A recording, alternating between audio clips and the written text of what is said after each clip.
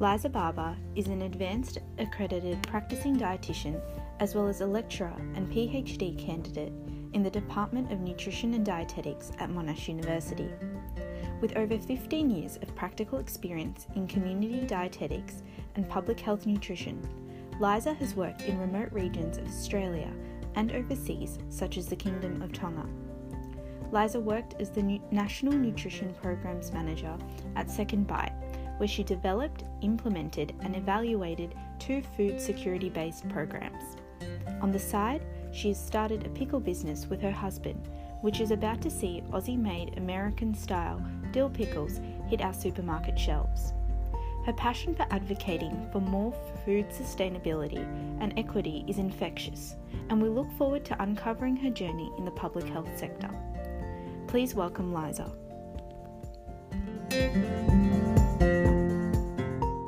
So hi Liza, welcome. How are you? I'm good. Thanks so much for having me. It's our pleasure. We're very excited to have you here today. Now, with all our guests, we like to start off with some quick fire questions. So our first question is, are you a restaurant or home cooking kind of person? And if so...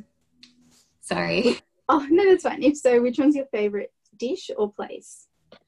Okay, the idea of going to a restaurant seems so foreign right now, doesn't it? But I will say, even before COVID, we were home cooking people. My husband's an awesome cook, and between the two of us, we do all right in the home, in the kitchen. So probably favourite thing to eat at home would be a delicious big cheese and kind of picky plate, nice bottle of wine. And yeah, it's a beautiful afternoon on the weekend for us. So nice. So our second question is, what have you enjoyed most about isolation?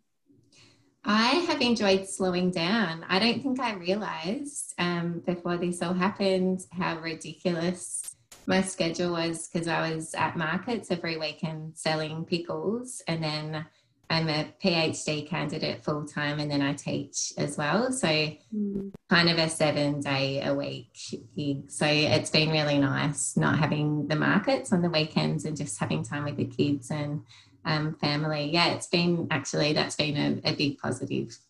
Yeah. And question number 3 is, what have you been consuming recently? Either a book, a show, or an article? Oh, a book, a show, or an article. If you'd asked me last week, I would have said MasterChef. I'm still feeling a bit sad that it's over. Got super into that season. Book, show. Can it be like a podcasty? Yeah. So I've become quite absolutely into meditation. I did a mindfulness training course. So yeah, I start and finish my day with some beautiful just mindfulness meditations on the Calm. I've got the Calm app. So yeah, really loving that. I love listening to those sounds. I'm just like, they take you to another place, which is so nice. It's a good way to start and end the day for sure. So 4th question is, what is one thing we can't find out about you online? Probably that I'm really into my CrossFit. I started a year ago and I was just sort of a little bit on the side, but I'm still going and really enjoying it. So yeah, I don't think, and there will never be evidence of that online. No one wants to see that, but I very much enjoy it. And a final question is, what did you want to be when you were a child? My parents told me I wanted to be a clown when I was little.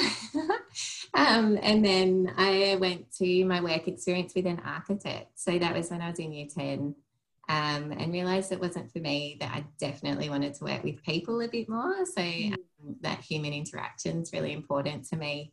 So yeah, not a clown, not an architect. But actually that leads perfectly into our first segment, talking a bit about the beginning of your career in nutrition. What really sparked that interest in nutrition for you? I guess it was the idea of working so closely with human beings, and getting to know people. The psychology behind what we eat was always really fascinating to me, and feeling that I'd have some kind of skill set or little toolkit or something that would make people's lives that little bit better in whatever way or shape that might be. So yeah, I think that was probably it at the start. So did you start with nutrition, or did you do a bit of psychology as well? I actually finished high school and I started the Bachelor of Biomedical Science at Monash, and then chose the elective subjects of nutrition in my first year of biomed, which allowed me to cross over into dietetics in second year because it was a brand new course at Monash. So I was in the first cohort to graduate as a dietitian at Monash University. So yeah, I think it was like the stars just aligned for me, really. And yeah, I feel incredibly fortunate to have done the electives and then just sort of sidestep into dietetics that way. And during that time, what did you enjoy most about studying, and what did you struggle with? I probably wasn't the strongest of students. There's a couple of our lecturers that you will all know that taught me as well, and they will have a laugh about that. I was never particularly good at biochem. The stats side of things, didn't love it. So I probably struggled more with those, which is funny because I actually really loved chemistry and physics and things at school. So yeah, I don't know what that was about. And what parts did you enjoy? Probably I loved doing all the placements. I actually didn't mind doing the clinical placements. I think it was getting back to interacting with people and just being so excited to have that human interaction and see what we'd be able to do when we graduated. I probably loved that the most, and obviously my public health placement and all those units as well. Yeah. And can you tell us about any formative experiences early on in your career that kind of shape who you are today? Well, I mean, my first job, I feel really grateful to have ended up in the middle of nowhere for my first job. It's a little town called Carnarvon. It's 11 hours drive north of Perth. So the nearest town is about 5 hours away. Tiny town. I think there's 8,000 or 9,000 people that live there. And I ended up there as a new graduate community dietitian. And I was always a traveller. I did lots of overseas travel between semesters at uni. I come from a family of travellers, and it's just been part of who we are. So the idea of going to WA was just another adventure. I was really excited for that. But yeah, I don't think I realised at the time how important that would be for my career, because I was the only dietitian for this ginormous geographical piece of Western Australia. And so I saw everything. I had paediatrics, I had everything you could imagine in terms of clinical presentation. And so I sort of got a taste of all the things that you could see as a community dietitian. I did public health work, community development work. I got to fly in a little 6-seater aeroplane a few times a month to go to these really remote areas of Western Australia, Aboriginal communities. One of them 6 hours drive inland from the coast, middle of nowhere again, with 100 people living in this little community. And so I think just what I saw in the 3 years in that job and what I experienced and the friends that I made have definitely shaped who I am as a person, but also pretty much every step of my career since then. And I'm still super close with a lot of the people that I worked with and friends that I made. Oh, that's really good. I guess that's a good encouragement to kind of step out of your comfort zone for those who aren't too keen to travel too far, because it's just like those remote experiences that I've heard they're like they can't be like anything else really. I think it's just knowing how diverse the field of nutrition and dietetics is. It's quite rare to get a little taste of everything in one job unless you do go sort of semi-remote and put yourself out there a bit. And your study did not stop upon completion of the Bachelor of Nutrition and Dietetics degree. So can you tell us a bit about your other academic pursuits, such as your graduate certificate of diabetes education, international health, and masters of public health? Yeah.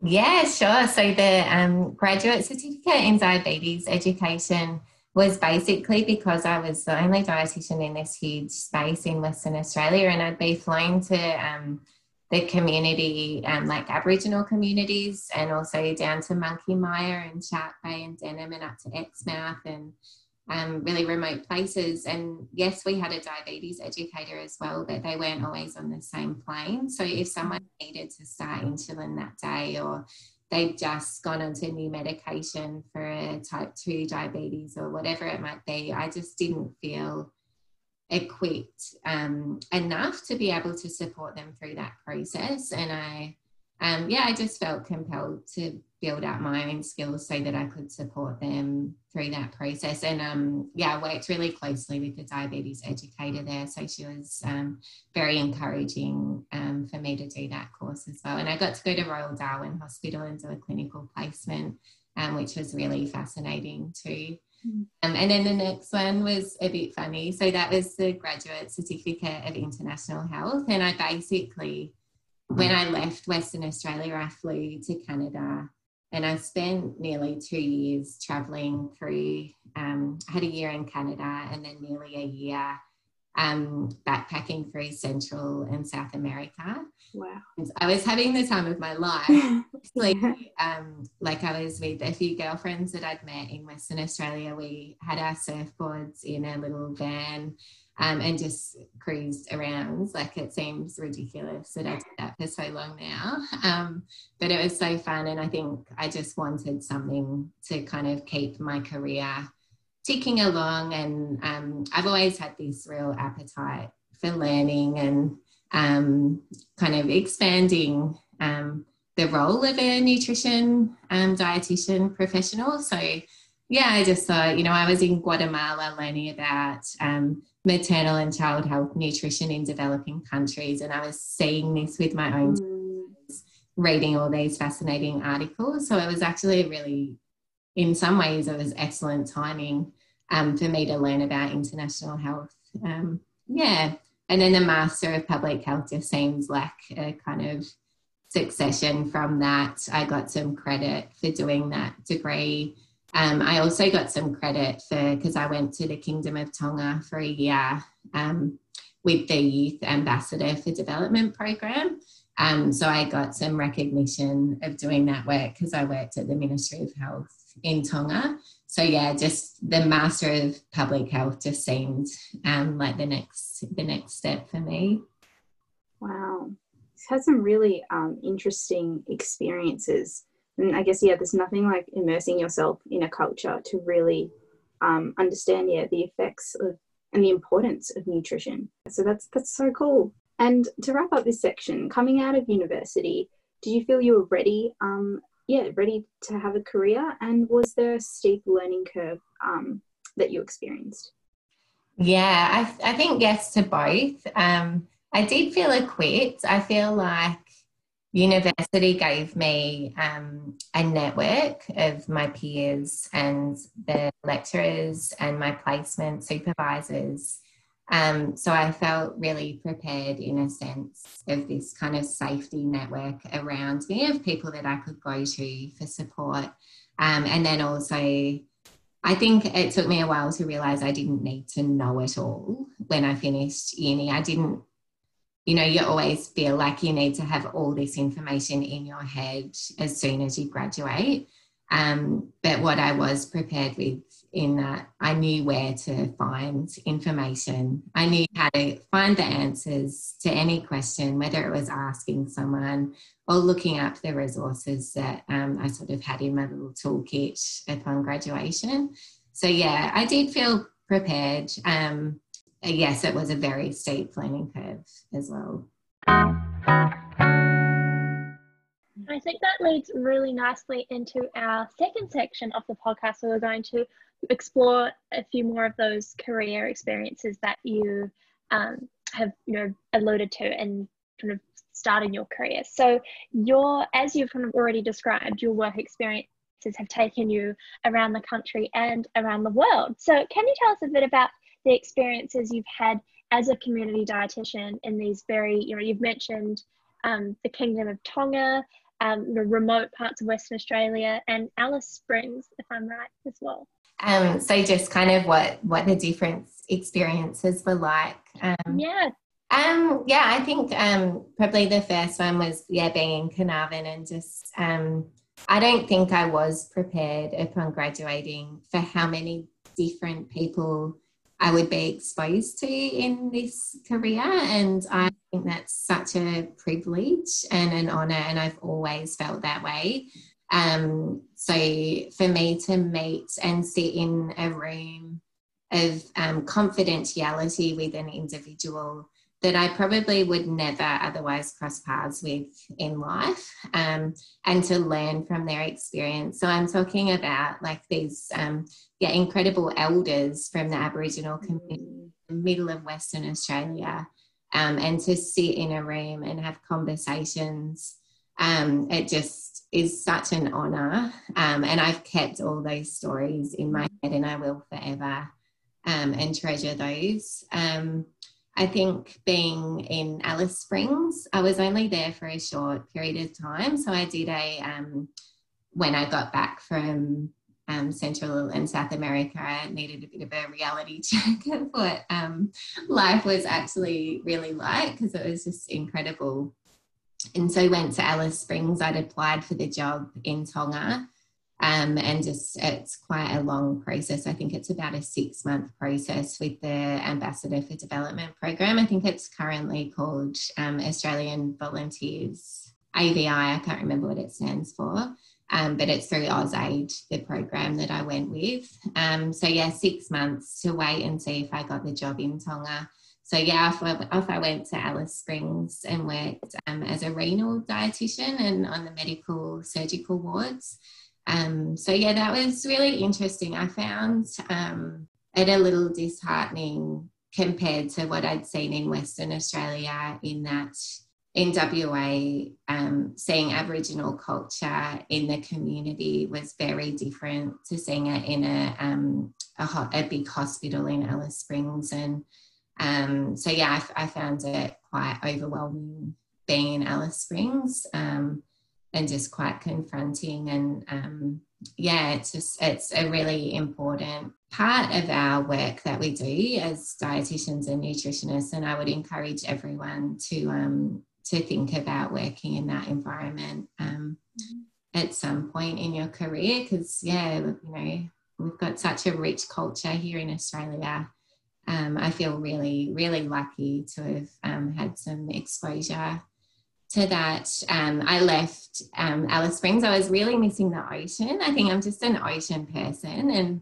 And so some people love the desert and find real beauty around Alice Springs, which I certainly could see as well, but I just needed to feel the salty water on my skin.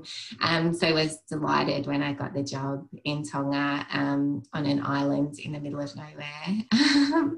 And so off I went for a year. We started in Canberra with some training with all the other volunteers, so it was quite a supportive process. Did a week of pre-departure training, and then we all went together to Tonga. I think there was about 25 Australian volunteers. We were all between the ages of about 20 to 30, I think. And again, I'm still super close friends with a lot of those people, as you can imagine. The job in Tonga was just, I was working with the Ministry of Health.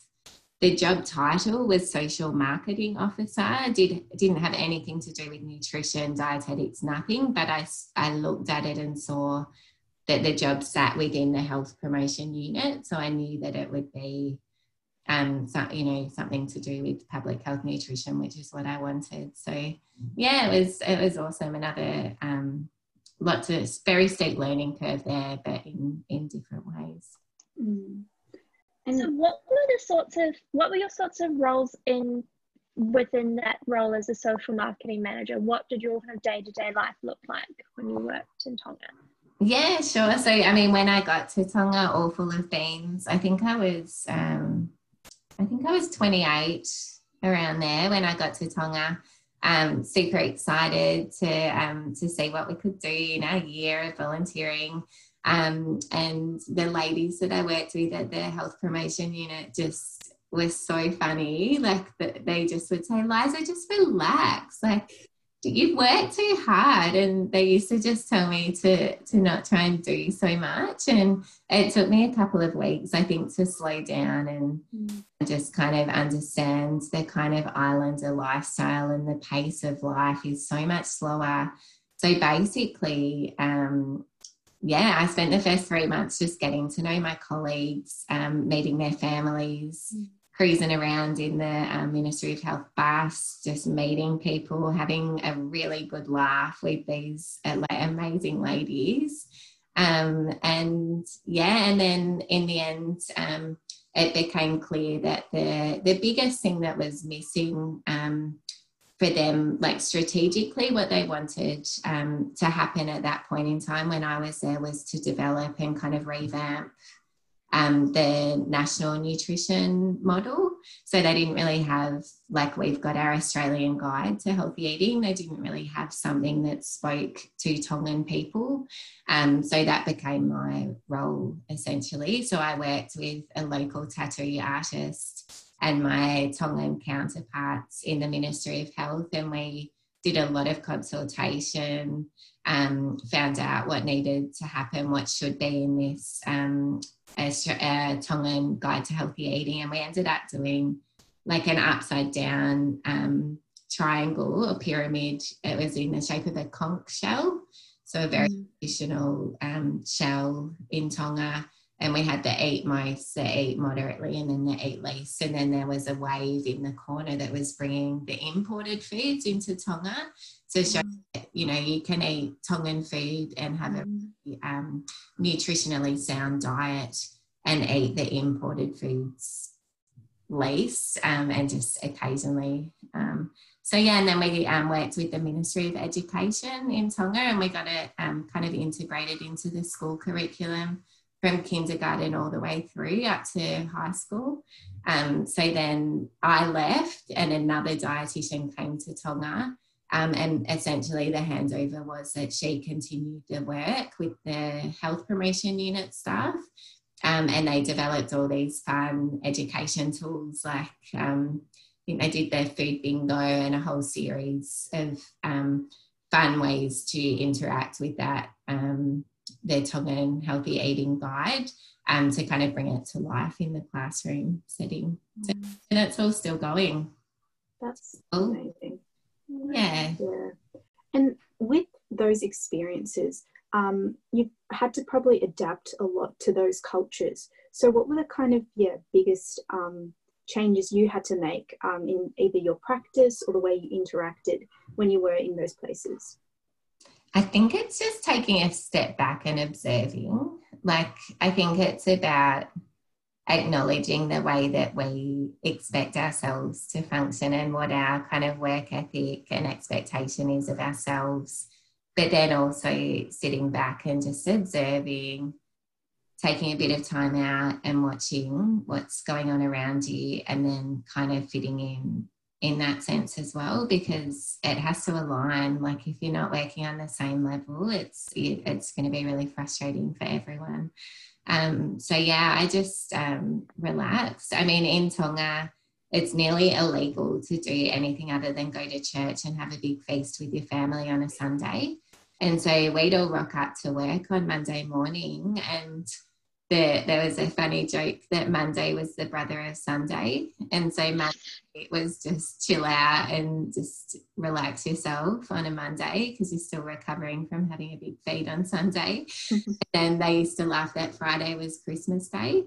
And so you don't do a lot of work on Friday either. So you've essentially got Tuesday, Wednesday, Thursday to get your work done. So just totally different pace.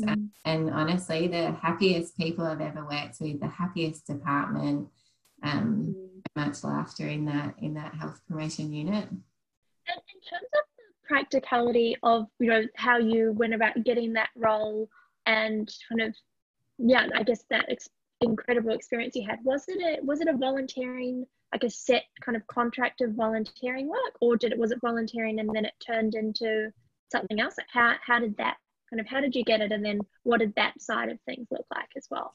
Yeah, sure. So, as I said, I've come from a family of travellers, so it was always on the cards that I'd go abroad at some point in my career. So I sort of kept an eye out on this AusAid website that promoted the jobs. It's just got, it's like any job that you would apply for. They post specific assignments for volunteers to go and complete in a whole range of countries all over the world. And so, yeah, if you go, I think it's AVI now. So the AVI website is part of AusAid, and they'll have all the assignments listed that countries would like someone to go and complete at that time. So I applied for this particular job. It's a really quite a competitive process to get these jobs. And yeah, as I said, it's like 6 months of the whole a big process to get there. But yeah, it's a 12-month. They post how long the job would be. I think they're mostly around the 12-month mark. Sometimes it turns into longer. A lot of my friends ended up staying and doing different work. A couple of them are still there now, actually. So yeah. So when you left Tonga, I'm just piecing your kind of career together a bit here. Was that when you went and started your work at Second Bite, or what happened after Tonga? Yeah, sure. So after Tonga, I got a job in a community health centre. It's now called Star Health. It's in St Kilda, Paran and South Melbourne. So I worked there for 3 years as a community dietitian, which again was an incredible experience of getting a lot of exposure to different kind of nutrition work in more of a metropolitan Melbourne setting. By this point in time, I think I'd been away from my family for about 10 years, so I was quite happy to come back and have time close to my family. I met my now husband in Tonga, and he is from America. He was really excited to move to Australia, and so we left Tonga and came and settled down in Melbourne. We were in a share house. I didn't know that he'd become a husband at that time, but there you go. And so that job for 3 years, and I think in that job I did a lot of work with emergency food relief, and a lot of my clients in the outpatient clinic were people who were experiencing hardship and food insecurity. So that's where I guess my real interest and passion for public health to prevent and support people who are experiencing food insecurity really started. And I did a bit of work with Second Bite during that job, and actually got one of she's a good friend now, but she asked me for a coffee one day and said that they were about to advertise a job at Second Bite and would I be interested. And so that was how that transition happened. So then I went across to Second Bite. I worked there for, I think it was about 3 years. That started, I was there, research and development coordinator was the title at first, but then that transitioned.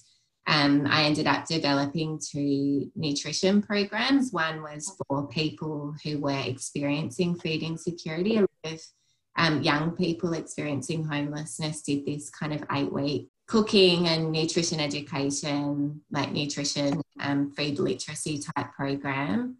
And then the second program was for the staff and volunteers who provide emergency food relief. So trying to make the meals that people are eating a lot more nutritious and safe and all the rest of it, inclusive. So my title was then the National Nutrition Program Manager at Second Bite, and I had a couple of dietitians, one down in Tassie and one in Sydney. I was able to get some funding to employ those people. So we sort of spread the programs out, and it was really fun. It was a big job. Like, I think I realised when I went into that how challenging it would be. I loved every second of it, but it was a lot of work. you sort of felt pulled in many different directions, which I think is very common for people working in the non-profit sector. And how did that role differ from your other more kind of traditional dietetic roles? Like, what were the key differences?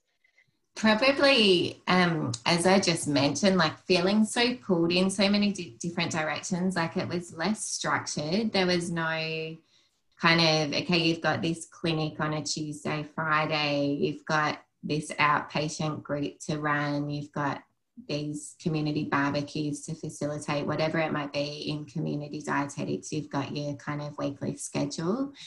At Second Bite, it's so opportunistic, like all of a sudden there's a philanthropic funder that wants this amazing project to happen by the end of the financial year. And so you sort of everything and pivot and make that happen. And so, yeah, you just have to be super dynamic and organised and efficient. And it was quite a different skill set that we needed, and really creative as well, which I love. Like I've always loved that creativity about what we can do as nutritionists and dietitians. So I think it was challenging because the opportunities were so broad. There's so much work to be done in that space, really. Yeah. And in saying like you've done public health and community dietetics, where would nutritionists fit into that? Could they have a similar role, or is there a difference between the two? Yeah, so it's a good question. Out of all the jobs I've done, so the community dietetics job obviously has to be done by a dietitian. So my job in Carnarvon, my job in Alice Springs, and my job in Melbourne at the Community Health Centre all had to be a dietitian.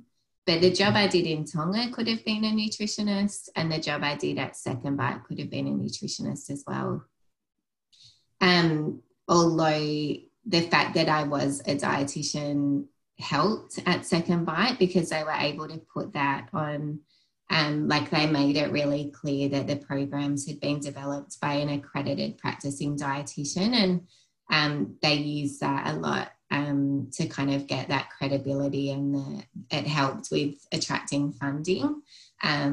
So there was nothing to say that it couldn't be a nutritionist. And in fact, when I fell pregnant while I was in that job at Second Bite, and my replacement was a nutritionist. So, yeah. And then how did you decide to come back to Monash and, just go down the path of becoming a lecturer and now a PhD candidate? Yeah, sure. So when I left Tonga, Claire Palermo, she was my mentor when I graduated from uni. So while I was in Carnarvon, because she'd done, like her first job was in Alice Springs. So she became my mentor while I was in Carnarvon, and we lived like 5 minutes from each other down on the Mornington Peninsula. So I knew Claire quite well by this point in time, and she rang me when I got back from Tonga and was like, can you come and do some backfill teaching for me? I've got this like project I'm doing. I need someone to teach public health nutrition. And you'd be able to bring some great experiences from overseas and around the place into the classroom. And at first I was like, oh my God, Claire, I cannot teach. Like that's so intimidating. And what would I know? Like, how could I possibly talk to that many people? Didn't love public speaking at all, and just felt really overwhelmed that she asked me. And anyway, I thought about it for a little bit and was like, oh, I'm never one to shy away from a challenge. So I just kind of thought I'll give it a go. It was 1 day a week on the side of my other jobs. So I was teaching for that whole time. I worked at the Community Health Centre in Melbourne, and then also at Second Bite. So I've been teaching since 2009, but just on the side. And then when I had my son, so little Elliot, who's now 5, when I went back to work after maternity leave with him, I transitioned to just working at Monash. The Second Bite job was just too kind of big and unwieldy, and I just having a newborn baby, and I just thought the teaching thing, I really love teaching. Like I absolutely love my job at Monash Uni. And so essentially came back, I think I was 2 or 3 days a week for that time. And then had my daughter, little Heidi, who's now 3.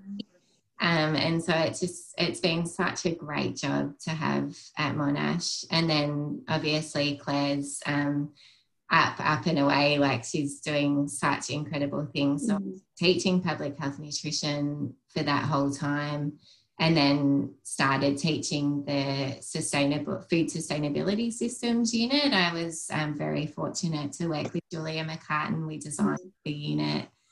We teach that together. Julia graduated with me at Monash, so I know her super well, good friend of mine. So it's fun working with friends. And and then essentially it was a bit of an ultimatum. If you want to keep teaching at Monash, you've got to do a PhD. It's just sort of the way it works in academia. So I never thought I'd do a PhD. It was never anything that I would have, like if you'd asked me even 3 years ago, I would have said, there's no way I'm doing a PhD. But as it turns out, I have this incredible project that I'm working on, and I really just think of it as a project. My supervisor is Julie Brimble-Combe at Woods at Deakin, and they are just absolutely amazing to work with. Like I feel very fortunate. And so it's just sort of all slotted into place for me. So loving it, but never thought I'd be doing this. So what does your PhD involve? What is your project? Sure, I'll give you the non-boring sort of version of it. So I am looking at what role our local governments can play by creating policies that encourage us to eat more environmentally sustainable diets. So I've essentially, my first study, which I'm still kind of slogging away at, hopefully I'll get it submitted for publication in the next month or so, but I've looked at all over the world at different local government policies that are doing just this, to see all these amazing examples that are happening overseas. And then I'll come back to Australia, and my next study will be some case studies. So I'll look at local government areas in Victoria to see what's happening here in Australia. So it's super fun, like fascinating. I'm learning a lot along the way. So. That's quite different actually to what we've heard in terms of what other PhD candidates are doing. So 2 questions. Is that a more like qualitative type of study? And does that involve things like looking at like sugar tax and kind of those things we hear about that governments do implement? Exactly, yeah. So it's looking at different policies. So policy can take many, many different forms. Sugar tax is an example. Another example, in Brazil, they have a school feeding program. So every student, I think it's in secondary as well, gets meals, so breakfast and lunch when they go to school. And so Brazil have implemented a policy where 30% of the food served has to come from local family farms. So supporting that whole paddock to plate kind of food system and ensuring the sustainability, resilience, equity, health, like all these factors. So policy can be incredibly powerful when it's done well and have all of the outcomes that we want as nutritionists and dietitians.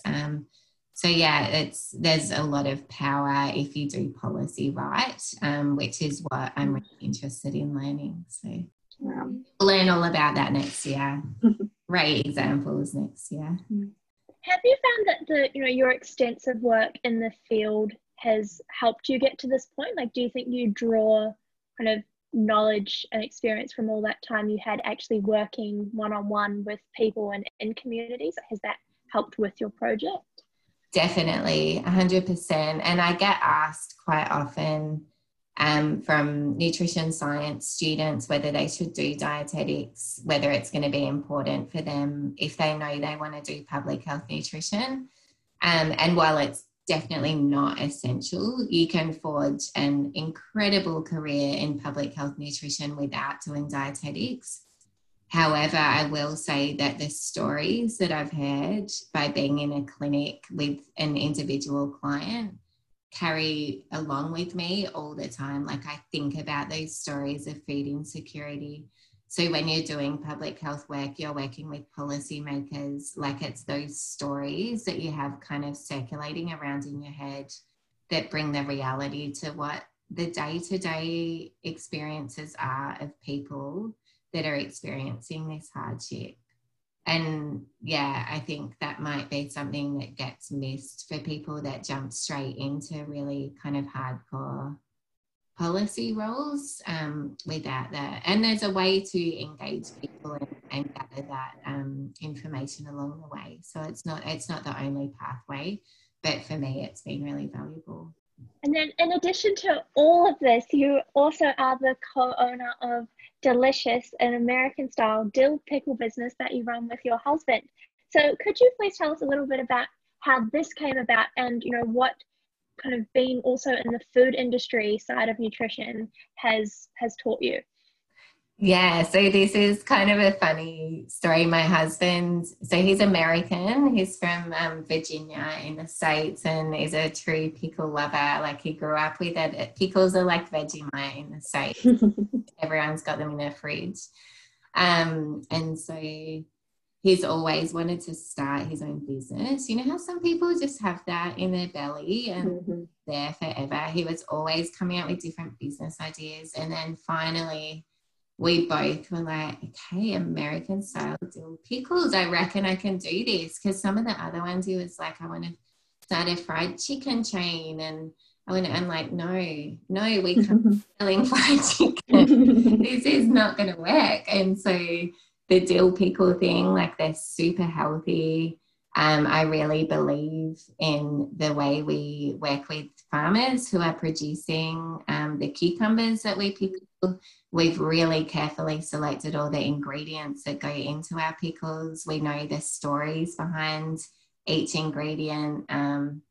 So yeah, it's kind of been a nice combination of and he's just killing it. Like, he's all over the logistics. He's doing really well. And the business, like, first round of COVID was very stressful because 80% of our business is selling big 10-kilo buckets of pickles to cafes, restaurants and pubs. And so, of course, they all closed. So that was quite stressful. But now everything's kind of ramping up on a whole nother level. We've launched a couple of new products that are hopefully going to go into the supermarkets. We're just working on that now. But yeah, so it's been quite the journey, like a real roller coaster. For the first 6 months, we were in the kitchen making pickles every weekend.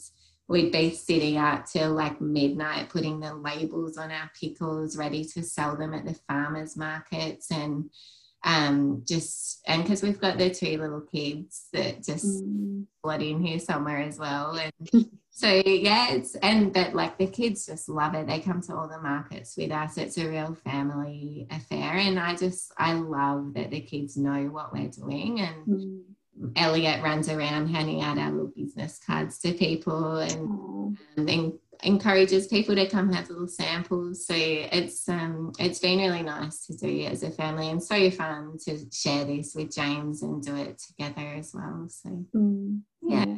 And how's that transition to, like, during COVID, to have you moved your business more online, and you're saying you're going to supermarkets? What other changes have you made due to the virus? So obviously all the markets, well, not obviously, because some of the farmers markets are still running, but the markets that we were doing were mostly down on the Mornington Peninsula and they all closed. So yeah, we haven't done a market since like February.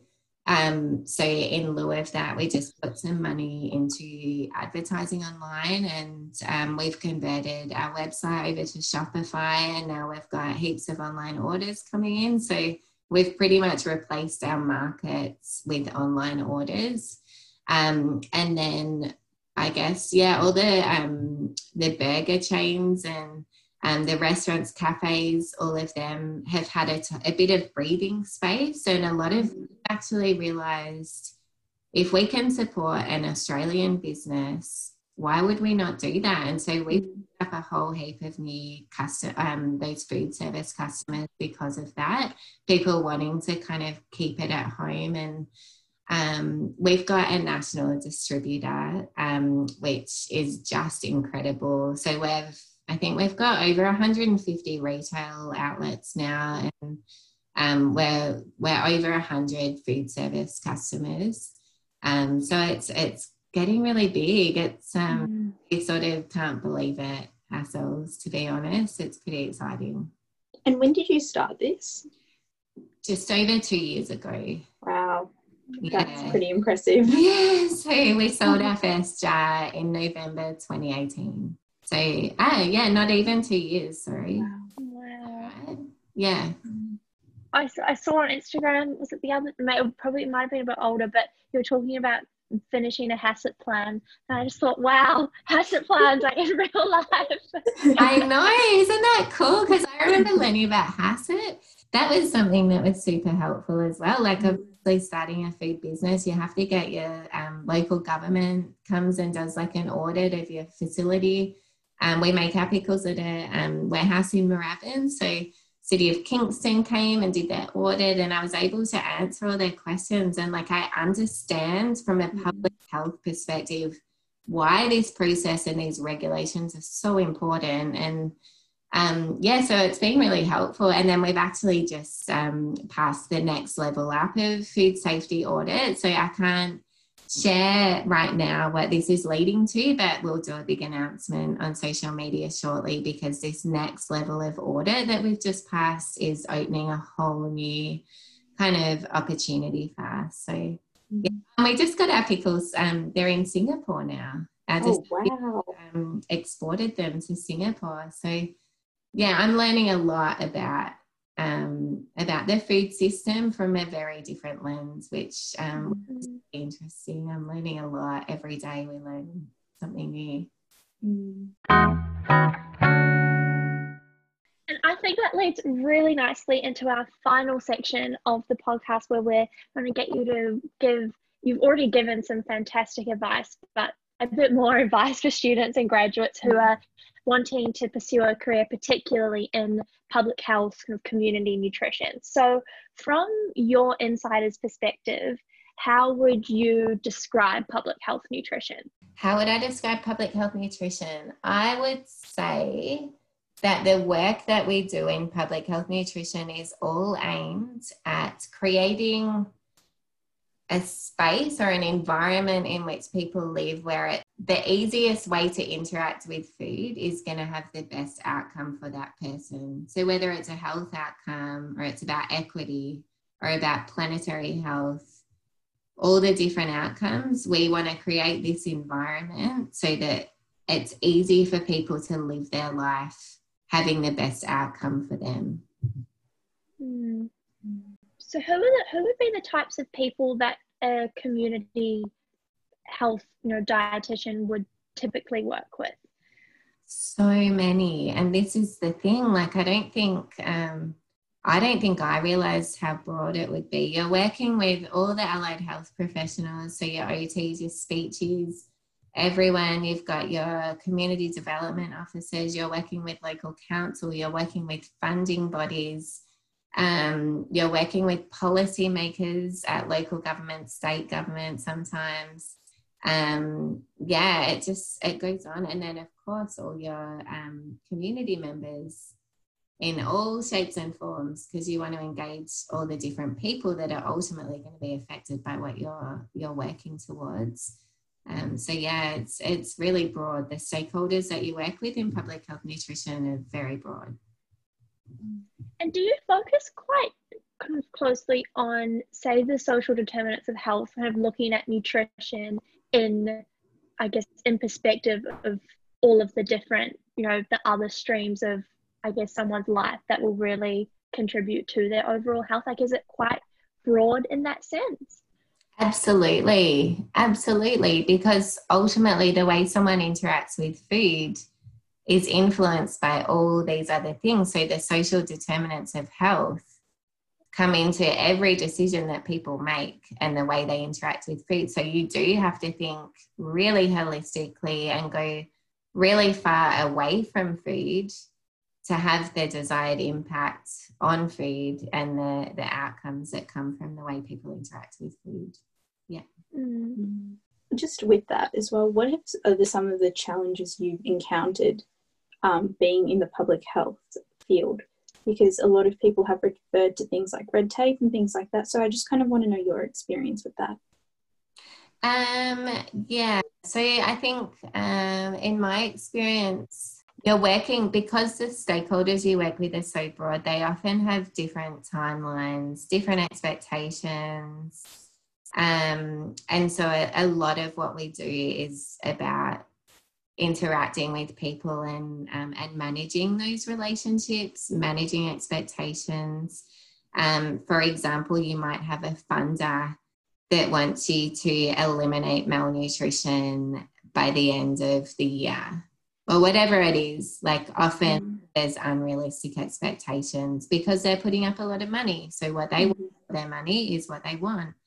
And so you're managing that expectation, and you're also advocating to do best practice. So you know that to achieve what they're wanting you to achieve, you need to consult with people. The process is quite slow if you do it properly, and that consultation, really meaningful consultation and engaging people, takes a long time. So there is this friction between us doing best practice work in public health nutrition on our timeline when we know that we're going to get the best outcome, and often the external expectations of what we can achieve in that timeline. Very, interesting. Thank you.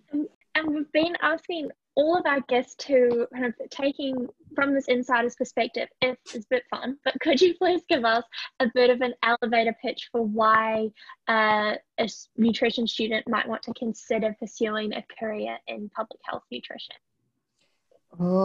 I guess. I feel bad because I haven't really worked in clinical or sports, so I don't want to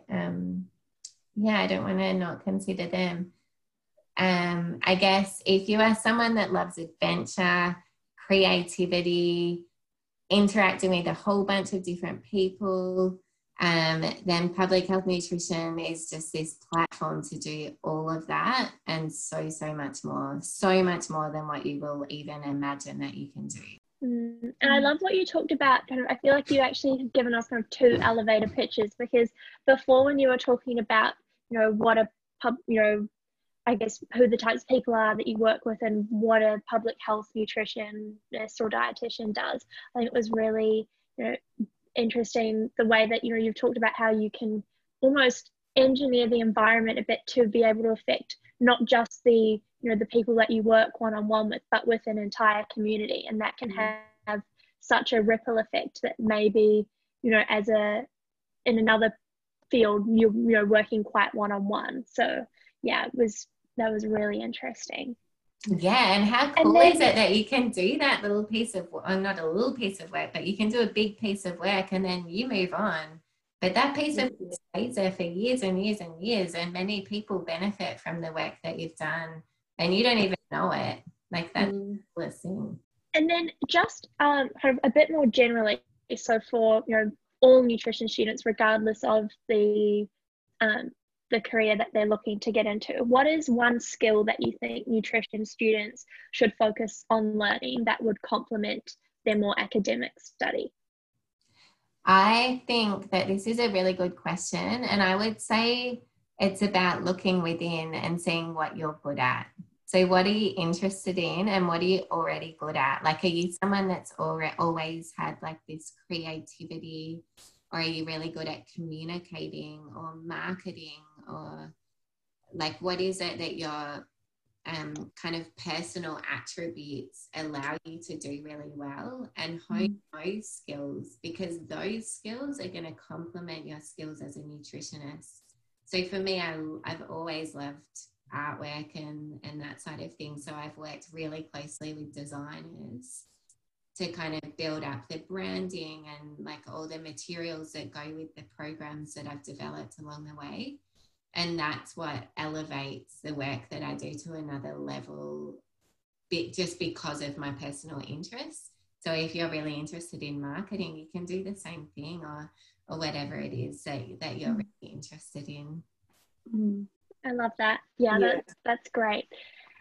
And then what has been a highlight of your career or life so far? So what are you most proud of in the work that you've done? In the span of my career, I feel really lucky to have worked in Tonga because I met my husband there, and because I now have 2 beautiful children and feel really fortunate for that. I feel very grateful that my career took me to Tonga for that reason and many others. And that actually leads really nicely into the question I was just going to ask. So how do you balance having a young family with being a PhD candidate and lecturer? Sometimes better than others. Tuesday wasn't a great day. Yesterday was delightful. It's just, really up and down. Like Elliot's in prep, so he's homeschooled. So that's thrown a bit of a spanner in the works. It's a constant juggle, and I'm pretty organised. You'd laugh if you saw our family schedule of what everyone's doing and who's cooking dinner and who's doing this and that. So, just I think being organised and kind of knowing what's within your control and what's outside of your control, and just trying to have fun along the way. They're so I think kids are so good at putting everything into perspective, aren't they? So they make me laugh all the time, which is very helpful. And just to wrap up this section, what is one bite or pearl of wisdom that you could give to current nutrition students and graduates? Yeah, I would say to find a good mentor when you graduate. So think about it before you graduate. Think about who you want to be your mentor. With dietitians, there is a formal mentor program, the Provisional Accredited Practicing Dietitian. It's a year-long program. But even if you don't do dietetics, I think approach someone to be your mentor for that first year when you graduate, because having a mentor is about finding someone that you respect, that's done work that you're really interested in, someone that you can pick up the phone and say, I'm about to go into this interview, can you give me a bit of a pep talk? Like, I'm feeling really nervous. Just kind of give me a little boost up. Or it's about, I just missed out on the job that I really wanted, and you want to give someone a call and just to feel that hope that you find your job. And it's also about connecting you with people in the industry, in the field that you want to work, because those human connections are really, really helpful in the field of dietetics and nutrition. I'd say it's finding a mentor that you're really comfortable with, who you respect. I'm just going to add a sneaky question. A lot of nutrition students are aware of the Master of Dietetics, but Monash has recently developed a Master of Food Science and Agribusiness, and just personally want to know what your take is on that, for students who aren't considering to do the dietetics course. I don't know heaps about that unit. I know Margaret, she's in our department, she's a PhD graduate from our department. She teaches in there. She's amazing. I think that if you know that you want to work more in the food system space, so there's very much a focus on the way food is produced and travels along the food supply chain.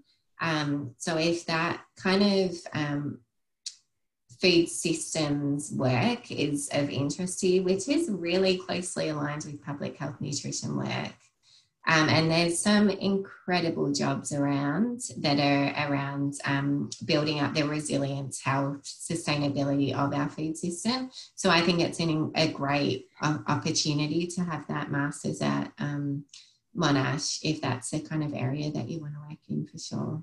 Thank you.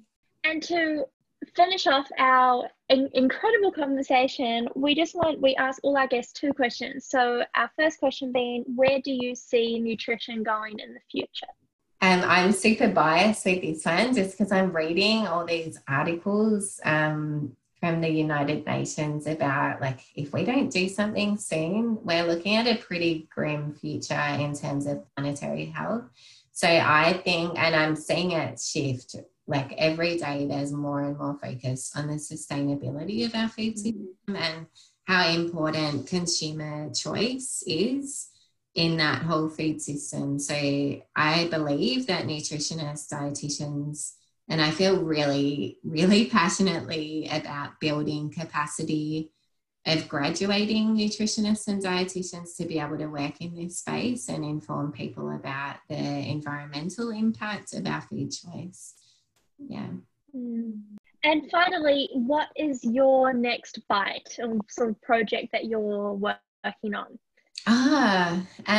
Gosh, there's lots. I shouldn't be doing so many things while I'm doing a PhD, but I just get excited easily by all this cool stuff. I don't know if you've heard of the little food festival that happened last year at Fed Square. But they're planning the next one, and I've been asked to help them. So they developed, do you know Minecraft? Yeah. Yeah, so they developed a system within Minecraft that's getting kids to plan food systems and to plan different food environments in cities.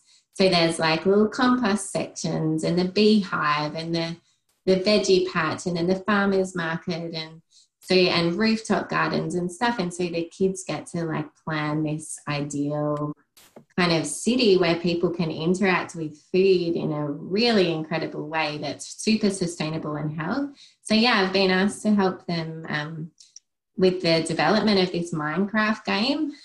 So that's probably, I'm excited about that. That's one thing. It's, so relevant as well. I know so many little kids that use Minecraft, and that's such a smart way to teach kids from young.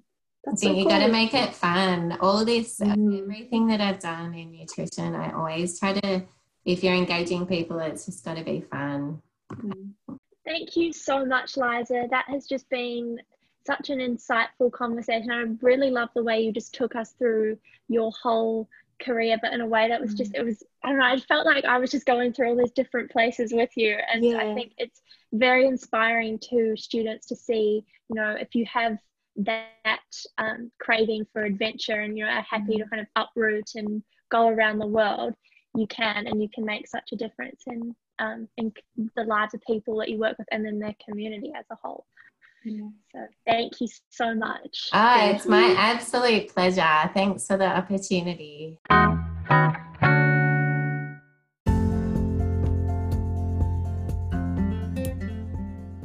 Thank you so much for tuning in to our episode with Liza Barbour. Liza was just so warm and lovely to interview, and we hope that for those particularly looking to pursue a career in public health, you got lots of juicy bits of information from this podcast episode. So next week we are actually interviewing 2 fantastic dietitians all about health at every size, and weight stigma and dietetics, and then we have one more episode and we'll be at week 12. So we are very much getting to the end now, and we look forward to seeing you soon.